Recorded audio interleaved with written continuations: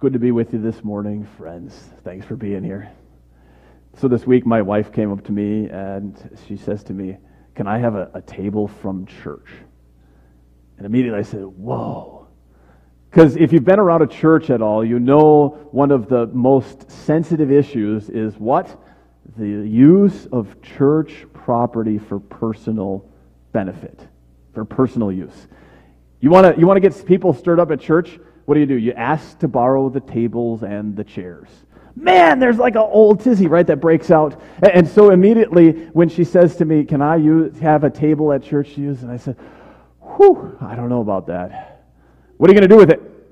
And she says, "Well, I'm going to put it over there, and we're going to keep it for a couple of years. We're going to use it for school." So, okay, man, I don't know. And I said, "I think we better ask somebody about that. I think we better talk to somebody because we're starting to push the pastoral exemption for personal use kind of to the limit here. You know, there's sort of this understanding that if pastor wants to kind of need something from the church, we can put it and we'll just put it back and nobody will really notice because we're the only ones who know what's going on around here anyway." No, I'm just kidding. That's not true, but it feels like that, right? And so nobody really notices that I've already got a table in my house. Nobody said anything about it, but maybe before we take more, we better ask. She says, "So who are we going to ask?" I said, "Well, suppose we could ask Charlie." Charlie's not going to tell me no. Charlie never tells anybody no. It was a fun conversation. You could tell though that I'm sensitive right now, or I'm a little bit cautious about using the church's property for personal use, and more I'm concerned, I'm sensitive that maybe we don't have a system, we don't have all the people in place to make sure we use resources well. That's what we want to talk about today. That's what we want to take a look at here today as we look at this story of Ahab and Jezebel and Naboth. We are looking this summer at stories of famous failures, the Old Testament stories of famous failures. And I want to get one little thing out of your mind maybe before we even start today, and that's this.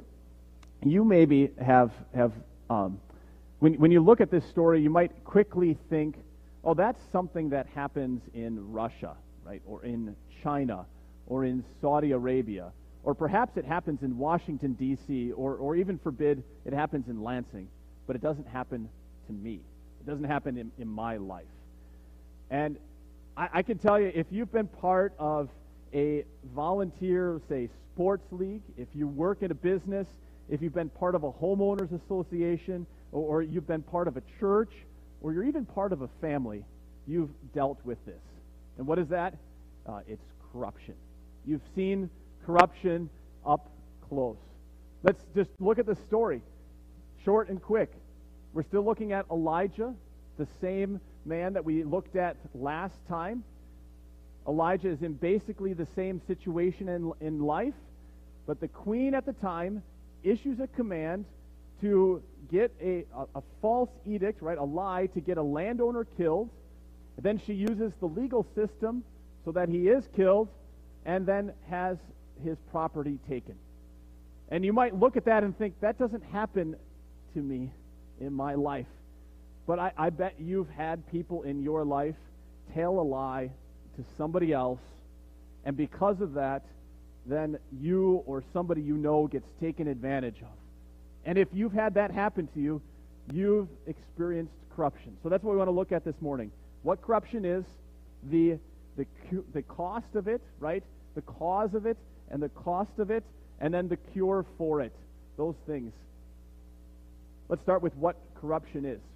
When you look at this story, you see two things that tell us about corruption. First, there's the personal side. Look at the queen. The queen, she's a piece of work, isn't she? She makes up a lie, a false edict, you could say. It's not just that she lies, but she makes it a public lie, a declaration. She makes a false declaration about this man, and then it passes through two groups of people, through the elders, and then down through the nobles of the city. Then there's the elders, the nobles of the city. They not only accept the queen's false declaration, but they enforce it. They pass a false judgment on the queen, on Naboth. Then there's the executioners. They enforce this false judgment. Then there is the people of the city. They don't stop it. They're standing there the whole time. Right? When you had in the ancient world, when you had an execution like this take place, it was public. It wasn't private. Everybody in the city was out there watching Naboth get stoned. And then lastly, you have these two men. They're called the scoundrels. Do you like that? You ever call somebody scoundrels? There's these two scoundrels. The funny thing is in the Hebrew, the original, these men, they're called two sons of uselessness. They're just useless people. And they agree to publicly tell the lie. Those are the people in this story. Now, I look at this story and I think, I want to think that people are generally pretty good. I would like to imagine that most of the people that I know want to tell the truth. They want to be honest. They want to be reliable. Even if they're not hardworking, they think that they should be at least, right? Or they have their own version of hardworking. So I look at this story but then I think, these are just not good people. It's hard to imagine that they are good people making just a one-time bad choice. These are just bad people, aren't they? I don't see how you can look at this story and think, these are some good people. They're just not. They're just bad people. So that's the first thing that you see in corruption, that these are just some bad people. Now there's a man, he's an interesting man. His name is Brian Klaas, and he likes to research. He decided he wanted to research for his life broken systems. He had this really interesting realization, and it's one that I bet many of us had. When he grew up, he decided he wanted to go to sub-Saharan Africa and the Middle East and Southeast Asia, all these places where he thought he'd find broken systems. And he was floored because the more he looked into these systems, he came back and he said this as he looked into it. He said the more he looked into him, he came back and he realized, check this out, right? He realized that the people around him, even though his research began with former dictators, right, and so on, the people who were around him, when he would describe these encounters, they would say that the personalities were just like the sports coaches around them or the guy who runs their homeowners association. Right? You see what he's saying? So here's a guy who's spent his time, he's gone all over the world, and he's researched broken, failed systems. He talks to CEOs of corrupt businesses. He talks to dictators. He talks to mob leaders and mafia leaders, gang leaders. So he knows what corrupt systems look like. And he said, it's easy to think it's all out there. And then he started coming back and talking to normal people about their lives. And they said, that sounds a lot like the coach of my kid's soccer team. That sounds like my manager at work. That sounds like the guy who runs my homeowners association. He noticed that there are 3 personality traits that people who are these sorts of corrupt individuals have. They're strategic, they're narcissistic, life is all about them, and they have psychopathic tendencies. They lack a moral conscience. They lack that moral ability to connect with people. It's just hard not to look at these people. It's hard not to look at them and say, they're just bad people. So that's the first part of this corruption, right? You've got these corrupt people. And then the second thing about it is you have the system.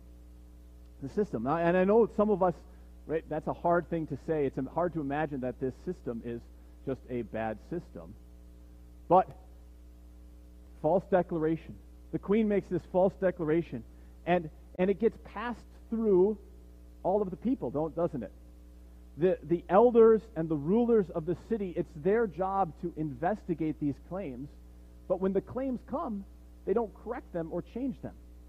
And then they pass a false judgment. This judgment against the uh, against Naboth, they also pass this false judgment, and that gets carried out by the executioners, and the people of the city support it. Man, this is the very essence of a corrupt system, a false declaration and a false judgment.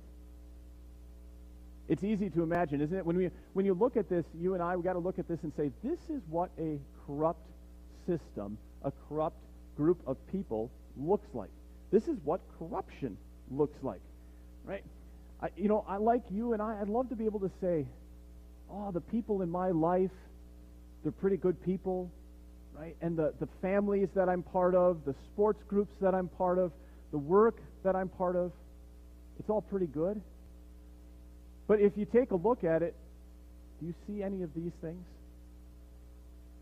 There is corruption, isn't there? Then there's the cause of this corruption. Did you notice in this section how we get the cause of corruption? Ahab, the story started, Ahab asked for the vineyard. Naboth said no, that's all fine. And then you heard what Ahab went to do. Verse 4, Ahab went home sullen and angry. That word for angry is the word that the ancient people used to describe a storm. When there was a big storm, the weather was described as angry. There was a storm raging in Ahab's heart, a huge, ferocious storm. The Bible has another way to describe what happened to Ahab. It's called coveting. Coveting is when you and I want something that we can't have. You ever wanted something that you can't have? How does it make you feel when somebody tells you no? Ooh, makes me pretty unhappy, doesn't it? But that's what Ahab happened. He wanted something that he could not have. And he got frustrated. He got angry. He got depressed. And because of that, all the people around him were wrecked. You and I, we've been there too, haven't we? There have been times where you want something that you know you shouldn't have or you can't have. Man, doesn't that hurt other people when you want that thing? Sometimes you got to just learn to say, no, I'm not going to want that thing because it will wreck other people's lives if I want it. That's the cause of corruption. And then you see the results, or as you might want to say it, the curse of corruption. Do you see how terrible this corruption is? In the lesson, we hear that the results of corruption, they're pretty bad. You can read about them in verses 20 to 22. The short story is that all of Ahab's family is going to end. Ahab's family is going to fall apart. It's going to crash apart. He's not going to have kids or great-grandkids or great-great-grandkids. But do you notice that? What does that mean? It means, on the one hand, the curse of corruption is personal. God didn't just look at this system. He didn't just look at Jezebel and the elders and say, it's a bad group of a bad system. Let's get rid of the system. He said, no, you have to bear the cost yourself. You have to carry this price, right, for ruining people's lives.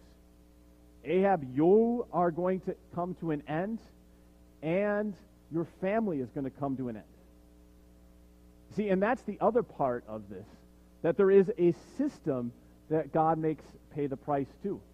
Because God looks at these people and he says, this dynasty, this whole family tree that you have, Ahab, it's all going to crash apart. It's all going to come to an end. Can you imagine how Ahab felt about that? How much that must have hurt his life? To watch his whole family and everything that he spent his life to build fall apart? Must have just crushed him. I know I've seen families fall apart. I've seen organizations fall apart. You have too, haven't you? And to see your life's work just collapse down, man, it's devastating. But if there's one thing that tells us that corruption is just wrong, it's not worth it, it ought to be the collapse of that family. It ought to be the collapse of that volunteer organization that we were part of. It ought to be the collapse of that city.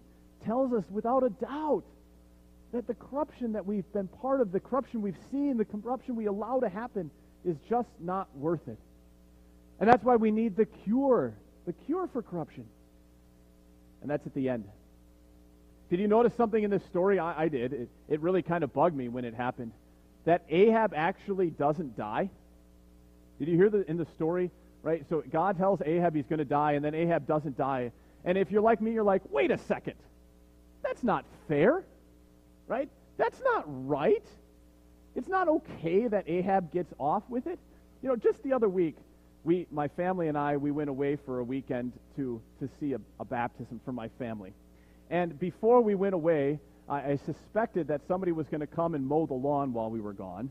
And so I asked my kids to pick up the yard and make sure all the things were out of the yard. Well, we forgot the sprayer for the hose. You know, we use it to water the plants, right? The soaker. We left that sitting out in the middle of the yard. So I come home, and I see this sprayer sitting in the yard. And you know what's happened to it because the mower ran over it? It's all chopped to pieces. You think how I feel about that? I'm like, what? This is not right. I told them to pick it up. I'm going to make all of them pay $5 a piece from every kid because they left the sprayer in the yard. Now, that would be justice, wouldn't it? It was their job to pick it up. They each left it behind. $5 a piece from all of them. And isn't that how you feel when you look at this story? Don't you and I feel like that? We ought to feel like that. You ought to look at this story and say, wait a second. God let Ahab live? Ahab ought to die. God let these scoundrels survive? They ought to go to prison for the rest of their life. God let those elders and those nobles stay in charge in that city? They ought to lose their position. Why does God let all these people get away with this crime? Most importantly, why does God let Ahab survive for the rest of his life? Why does God let Ahab repent? Maybe you noticed something like I did when you heard this story. Because you think, Naboth, there's a man who's falsely accused. And he's not just falsely accused perhaps of murder or of stealing. What's he falsely accused of? He's falsely accused of blasphemy, isn't he? And he's got not just one, but two false witnesses who come against him. And he's not just accused of false witnesses in some other country. He's accused in his own city, in the capital city. And he's put to death. He doesn't just stand trial and get thrown in jail. He's put to death. And I think, there was a better Naboth one day. A better Naboth one day who did not just die because he was falsely accused, but he died because each and every one of us has falsely accused him. There was a better Naboth one day who did not just die because a city stood standing by, but because all of us stood standing by and let him die for us. There was a better Naboth one day who had a vineyard, his own vineyard, that did not just produce a great crop, but produced you and I and the fruits of faith. And that Naboth, of course, is Jesus. Naboth is a picture of Jesus, the Jesus who would come and not just die for King Ahab or evil Queen Jezebel, but would die for you and for me, so that each and every one of us would not get the justice we deserve. God lets all of his justice fall on Jesus, on that cross, so that Ahab and Jezebel and all of Ahab's kids, and eventually even you and me, we could get away with it for a little while. We could get away with it so that our sins would not get punished the way we deserve. Friends, that's the real cure for corruption. It's when Jesus carries the cost of corruption, then that brings out the cure for corruption. So let's practice real justice. One of my favorite things here is I love it when people will call me or text me. This happens every now and then. And they'll say to me, Pastor, hey, who did such and such a thing around the church? Because I want to just write them a little thank you note. Or I want to call them and tell them thank you. or I want to reach out to them and say, good job. Somebody comes and they quietly clean up, they pick up and they vacuum all of the church, and then the other next day somebody says, hey, Pastor, it was my job to vacuum this week, and somebody else did that. And I want to be able to call them and say, thank you. Now, that's justice, right? It's when people get what they deserve. They deserve a thank you. They should get that thank you. And so I want to tell you, well done, good job, way to make justice happen, even in this church in a small way. And friends, let's keep pursuing that justice. Because when you see that Jesus has paid the price, he has paid the cost to cure corruption, how can you and I not make this a just place? Make this a place where people get what they should really get, where they should really get the mercy and the forgiveness that God gives. Let's pursue that. Let's make this a place really of justice. That's the cure for corruption. Let's pray that we would be that place. Lord Jesus, thank you for not only paying the cost of corruption, but for giving us the real cure, for giving us yourself dying in our place so that all of the cost of corruption could be taken away and we could be people who really pursue justice in our lives. Forgive us for making poor choices sometimes, or setting up systems that allow other people to get taken advantage of, that cost them something. And let us be people who pursue justice in our own lives. Really make sure that people get what is right, what is fair, what is due them. We pray for this in Jesus' name. Amen.